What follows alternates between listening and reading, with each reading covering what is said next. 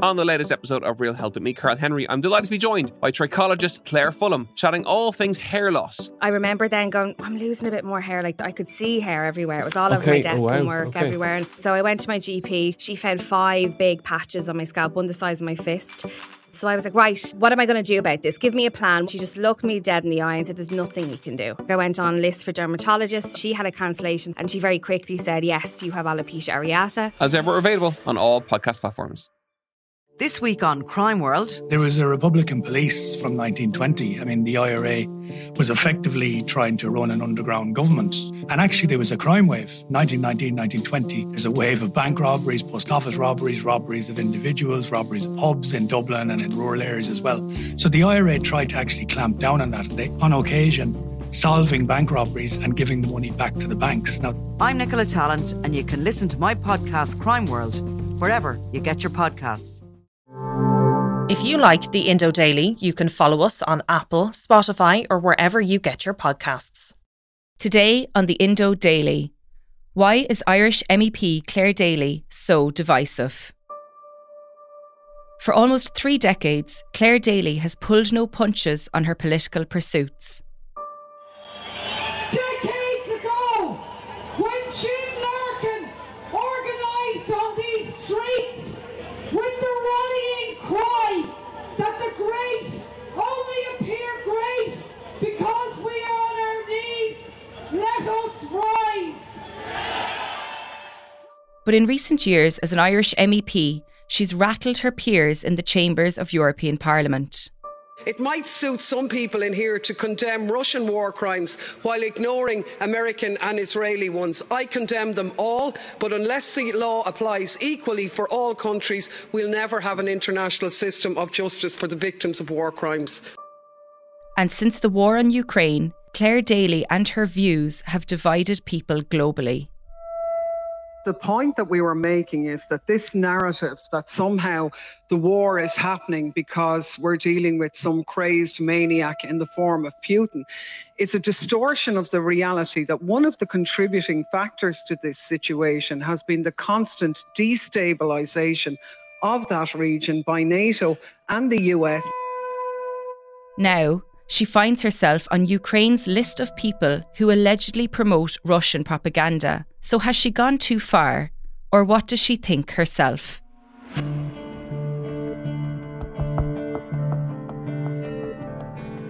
I'm Denise Callinan, and today I'm joined by Clare Daly. Clare, you've been added to this list of people who allegedly promote Russian propaganda. It was compiled by the Ukraine Secret Service. Why do you think you were added to this list? Oh, well, sure, look, you'd have to ask them that. But I suppose the bigger question is, why did they do this list at all? And what is the basis of it? I mean, it would be a bit different if this was a big scientific expose of people who'd been unmasked as being on the Kremlin's payroll or something. But it's not that at all. It's a really disparate group of people who have no political links at all, very different actual political ideologies from the States and Europe in particular, journalists, politicians, and, you know, our opinions have been labelled as Russian propaganda. And, you know, I find it disappointing, but not surprising. I mean, we've seen increasingly the Zelensky government shutting down on dissent internally, shutting down opposition political parties, jailing media people and all the rest of it. And now we have this international list of people's opinions we looked through it, and actually the only uniting thing really is that all the people on the list would be critical of the US and NATO's position on the war in Ukraine. That's the only uniting factor. And it's utter bizarre. Because you are saying, Clare, that the things that they've, labelled you as saying that you stand by them, that they're true. Oh, yeah. I mean, the 2 things that I was added to the list for was the first one in saying that sanctions will hit ordinary people. And I absolutely stand over that. And sadly, as the war continues and there's no moves for peace, we see that increasingly impacting on ordinary people in Europe. with the war now around energy sources, oil and gas. We're going to have a very cold winter. We could see people losing their jobs in their hundreds of thousands right across Europe. So ordinary people are suffering from these sanctions, which have had no impact at all on saving a single Ukrainian life or ending the war. So yeah, I absolutely stand over that. It's totally true. And the second crime I committed was to say that the war was being fought by the UN or the US and NATO. It was a proxy war between them and Russia, using basically Ukraine as cannon fodder in that. And I truly believe that that's the case. That doesn't mean that Russia isn't responsible for starting it. Of course they are, and we have condemned that. But to ignore the role being played by the US and NATO would be totally naive. And I think particularly as the war has gone on, it's blatantly obvious that they are just keeping it going enough to keep it going to benefit the arms manufacturers. And sadly, now the Ukrainians are losing 1,000 troops a day. They're being decimated. We have, millions of them displaced around Europe, tens of thousands of them having to seek refuge in Ireland. It's an absolutely horrific state of affairs, which the ordinary people of Ukraine are paying the price of. And I think that's appalling. Claire, you haven't been one to mince your words when it comes to this war or the American intervention with the war, but can you understand how your comments could be upsetting to people and maybe possibly even some of those refugees? I can't. I don't know what comments you're talking about. I mean, we have roundly condemned Russia for starting this war. They bear the responsibility for it. But to, as I say, ignore the role of the US and NATO in this would be completely naive. And all that we've said all along is I've never said this is anything other than a reprehensible war. I've been an anti-war activist all of my life. What I have said is that sanctions don't help, and that putting arms into a conflict doesn't defend people. It actually prolongs the war, meaning more of them get killed. And I think, sadly, I've been vindicated in that position because we're seeing more arms going in, more sanctions being piled on. And the result of that is more and more Ukrainians dying and being displaced. And that's the last thing that I want to see. So it's been, some of our positions have been misspun mischievously by some political opponents, but also deliberately, I think, by sections of the establishment media to spin them into something different. That, if you like, my opposition to sanctions is somehow that, I'm soft on Russia and I don't want Russia damaged or anything. It's no such thing. I'm opposed to sanctions because they don't work, because they punish ordinary people. I mean, look at the impact of the sanctions. Russia is making more money than it ever did.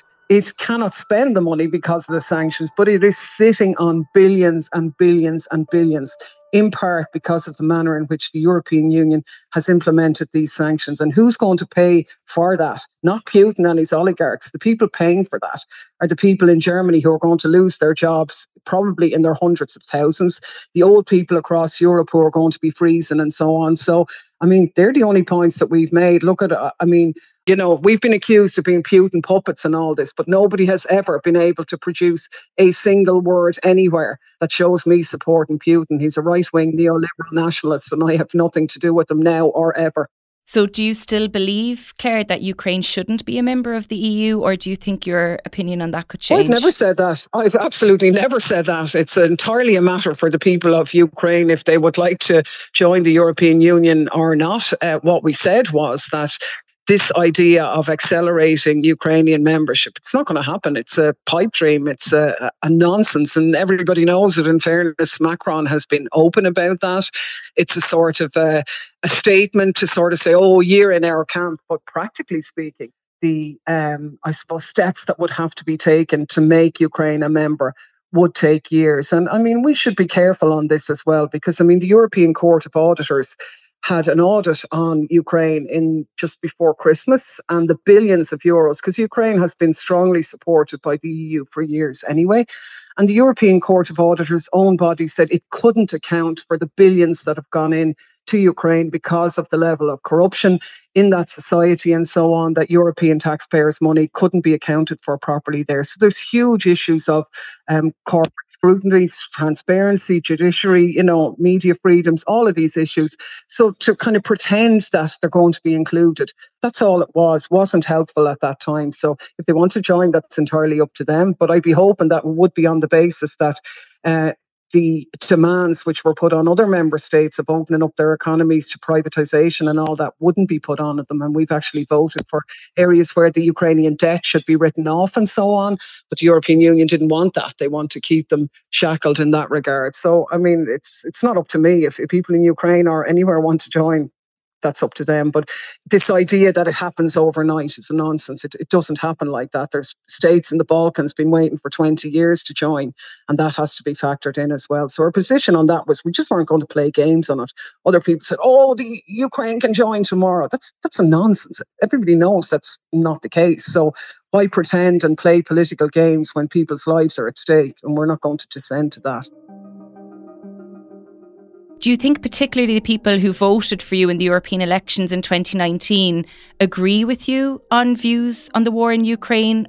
Are you confident that you have the backing here in Ireland for the next election if you were to run? Well, sure, look, 2 years is a long time away. And I mean, obviously, I don't know. I certainly know that some people support me, and I absolutely know some people don't support me because, equally, I have been in receipt of a whole load of emails as well with people giving out to me and exactly saying, oh, I voted for you and I don't agree with your position on the war. And this has been quite interesting because some of the people, when I get back to them and say, well, what parts can we talk about it? And we discuss out the issue and they will say, oh, I didn't understand that. I didn't know that you did vote to condemn the war. I didn't know that happened. And we had a chat and they said, no, I agree where you're coming from. That's fine. Other people have been vitriolic in their emails and on quite an emotive level who won't engage in the issues. But I think where I get a chance to explain what our actual position is, most people would understand that, whether they agree with it or not. I think a lot of people would. But even if people don't agree with that, isn't that the benefit of a democratic society? Isn't that what we're supposed to be defending? Which is why the Ukrainian list is a little bit sinister, because the hallmark of a democratic society is having the right to have a difference of opinion. And that's how people learn and develop. I mean, I think it was really heartening to see the letter in the Irish Times from Michael D. Higgins's wife calling for peace. The Pope has called for peace. That's all that I've done throughout all of this, is to say, stop the war and peace. And I know my views have been misrepresented, and I'm quite sure that some people who voted for me won't vote for me again. But I've had other people saying to me, I never voted for you before, but you know what? A bit of backbone there, a bit of common sense. I actually will vote for you now. So look, it's who knows? Swings and roundabouts. But in any case, look, these issues are too important to be measured on whether people will vote for me or not. I was elected on a platform of arguing to defend Ireland's neutrality, to argue against the militarisation of Europe. And I was quite forthright in that. We've always been against that. The idea of Europe being a defence union is something that Irish people have repeatedly rejected. That was the mandate I stood for. I mean, if people have changed their views on that, well, then that's fine. But that's been my sort of all my political life. I've done that, I think, Clare, people are doubting the ability for diplomacy to work when you have a situation like last week where Russia and Ukraine, the decision to allow grain exports to leave Ukraine, and then within hours Russian missiles are hitting the port of Odessa. I think people are, doubting Russia's trustworthiness to make a deal through diplomacy. Well, I suppose Russia would say the same, that they're doubting the West's ability to do a deal, given that the Minsk agreement, which was signed off on by all sides and is the backdrop to this, wasn't implemented by all sides. And Russia has a part to play in that. But I mean, the point is they did sit down, they did agree the deal, and the bombing of Odessa wasn't linked to that, to preventing that situation, wasn't linked to the grain situation. So look, at the whole hallmark of diplomacy is that it isn't easy. It's about sitting down with people that you don't like and you don't agree with. I mean, what other answer is there? Continue the war until every Ukrainian is killed and every city is bombed to smithereens, because that's the perspective. So horrible as it is, and sitting down with people you don't agree with has to be the only way. And Russia has sat down before and will sit down again. And absolutely, inevitably, the only question is when. And I think we should be arguing for that to be sooner rather than later. And I think it's really a pity that Ireland didn't play a role as a neutral country on the Security Council and that, in arguing for that, because we should remember that we're talking about, sanctions being put on by the European Union and by America and so on. But the countries which have the majority of the world's populations haven't done that with Russia. And it's not because they agree with the war in the Ukraine, they certainly don't, but they've seen the impact of US imperialism and other wars in other countries, and they understand the dynamics behind this. So I think the international community should be pushing, and everybody forcing a sit down on this. And in that scenario, I absolutely think Russia would comply, but you don't know until you try it. And I mean, a couple of times, in fairness, Ukraine was at the table with Russia. Boris Johnson came and told Ukraine to basically leave. And similarly, US interference has stopped the Ukrainians from sitting down with Russia. But it is going to happen at some stage. Briefly, Clare, can we talk about your political connections with Mick Wallace? How did the two of you find common ground? And am I wrong in saying you support one another, but would you go as far as to say you'd rely on one another at European Parliament level? Actually, look, I don't know. We've worked very closely in the Irish Parliament for 8.5 years. We were both elected as well. I was a member of the Socialist Party when I was elected to the Dáil the first time in 2011. Mick was elected as an independent, but we were both in the technical group and later on in Independence for Change in the second mandate. So we've always worked quite well together. We have very similar views. I suppose the difference in our backgrounds makes a good combination, in that I suppose I was involved in politics and electoral politics for a lot of my adult life as a shop steward and as a county councillor and so on. Mick was a very different businessman from a different background, and I suppose that combination was pretty good. So yeah, we work very well as colleagues. We have a very strong team. The European Parliament gives good, I suppose, support in terms of staffing, and we have a nice team in the two offices of staff who are totally committed to the work that we do. And, you know, the Irish media has covered very little of it because our mandate stretches not just on the foreign affairs stuff, but I've done a huge amount of work on rule of law, on refugees, on transport issues with, you know, aviation unions and so on. And none of that gets covered at home, which is really regrettable. Do you think, Clare, you're misunderstood on a level?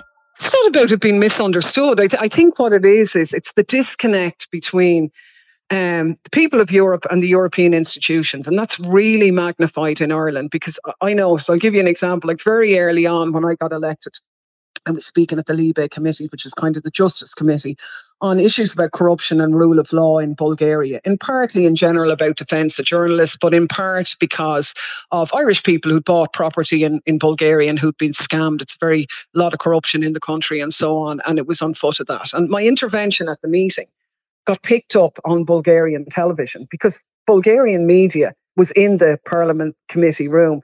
It spiraled from that, and I became basically a household name in Bulgaria through a number of parliamentary interventions. The people were protesting against their government, and I was the one that they invited out to address the 100 days of their protests.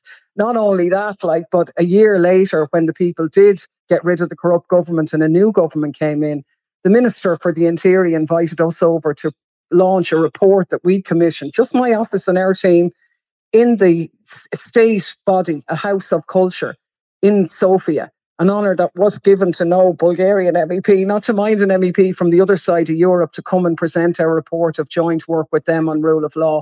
And there wasn't a single mention in the Irish media about any of that because the European Union isn't followed by the Irish media anywhere. And we've argued that there should be a sort of an Oireachtas TV, and it could be easily done whereby parliamentary proceedings, and I don't mean just our work or the Irish MEP's work, but all of the MEPs, because when you're elected as an MEP, you're elected for the whole of Europe. So Irish people should be seeing what other MEPs are doing as well. And that could easily be done. So it's a deficit. It's not about being misunderstood or not. The media never gave us a good time. But I suppose the difference was in Ireland, we were seen on Oireachtas TV, we were around and about, and people could see for themselves the other work we're doing. When we're in Europe, they can't see that. So yeah, there's a bit of a deficit there. It's a bit of a one-way street. All right. So that's why I'm glad you invited me on to talk today. Clare, while you've been in European Parliament, the political polls here are suggesting a massive change in popularity of political parties, and Sinn Féin is consistently topping the polls now. What do you make of this, and do you think it's time for an election in Ireland? Oh, I do. I absolutely do. And I think it's a real sign that people are fed up of the old guard, of the successive governments dominated by Fianna Fáil and Fine Gael, which have patently failed to deal with the key issues facing ordinary people in terms of housing, the health crisis, cost of living now, and all the rest of it. So people want to change and they deserve it, and the sooner the better. And I think Sinn Féin deserves its chance to be in there and show, can it do something different, because that's what people are calling for.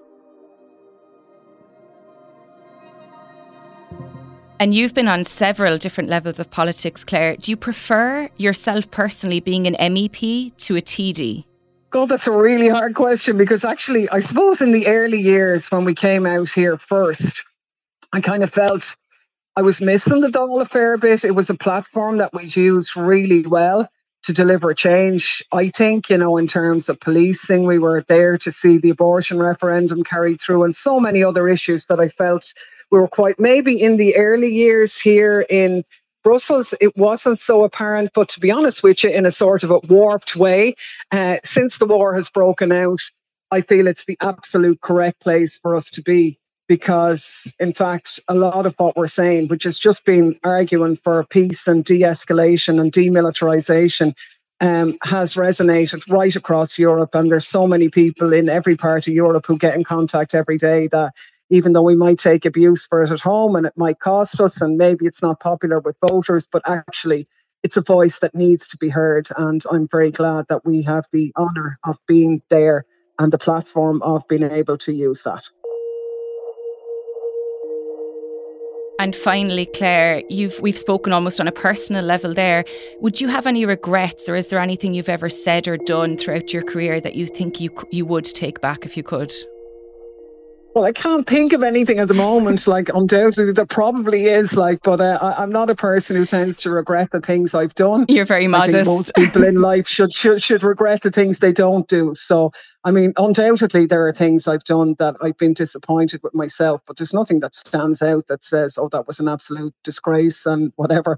This idea of being an embarrassment and a disgrace. No, I don't feel we're an embarrassment and a disgrace at all. I think I have used the platform I was elected on to the best of my ability. We work hard, our offices work hard. I think the fact that we have been picked up by the Ukrainian Secret Service shows that our voices are being listened to and have a reach well beyond Ireland. And actually, we get that vindicated every day. So, yeah, that's the job I was done to there. People don't want me to do it next time around. Well, isn't that the benefit of living in a democracy? And that's what we're trying to support. My thanks to Irish MEP Clare Daly for joining me today. I'm Denise Callanan, and today's episode was produced by Siobhan Maguire, research by Tabitha Monaghan, recording by John Smith, and sound design by Gav Hennessy. Clips are from European Parliament Multimedia Platform, RTE News, Euronews, Galway International Arts Festival, and independent.ie. If you enjoyed the Indo Daily, don't forget to like, follow, and leave us a review.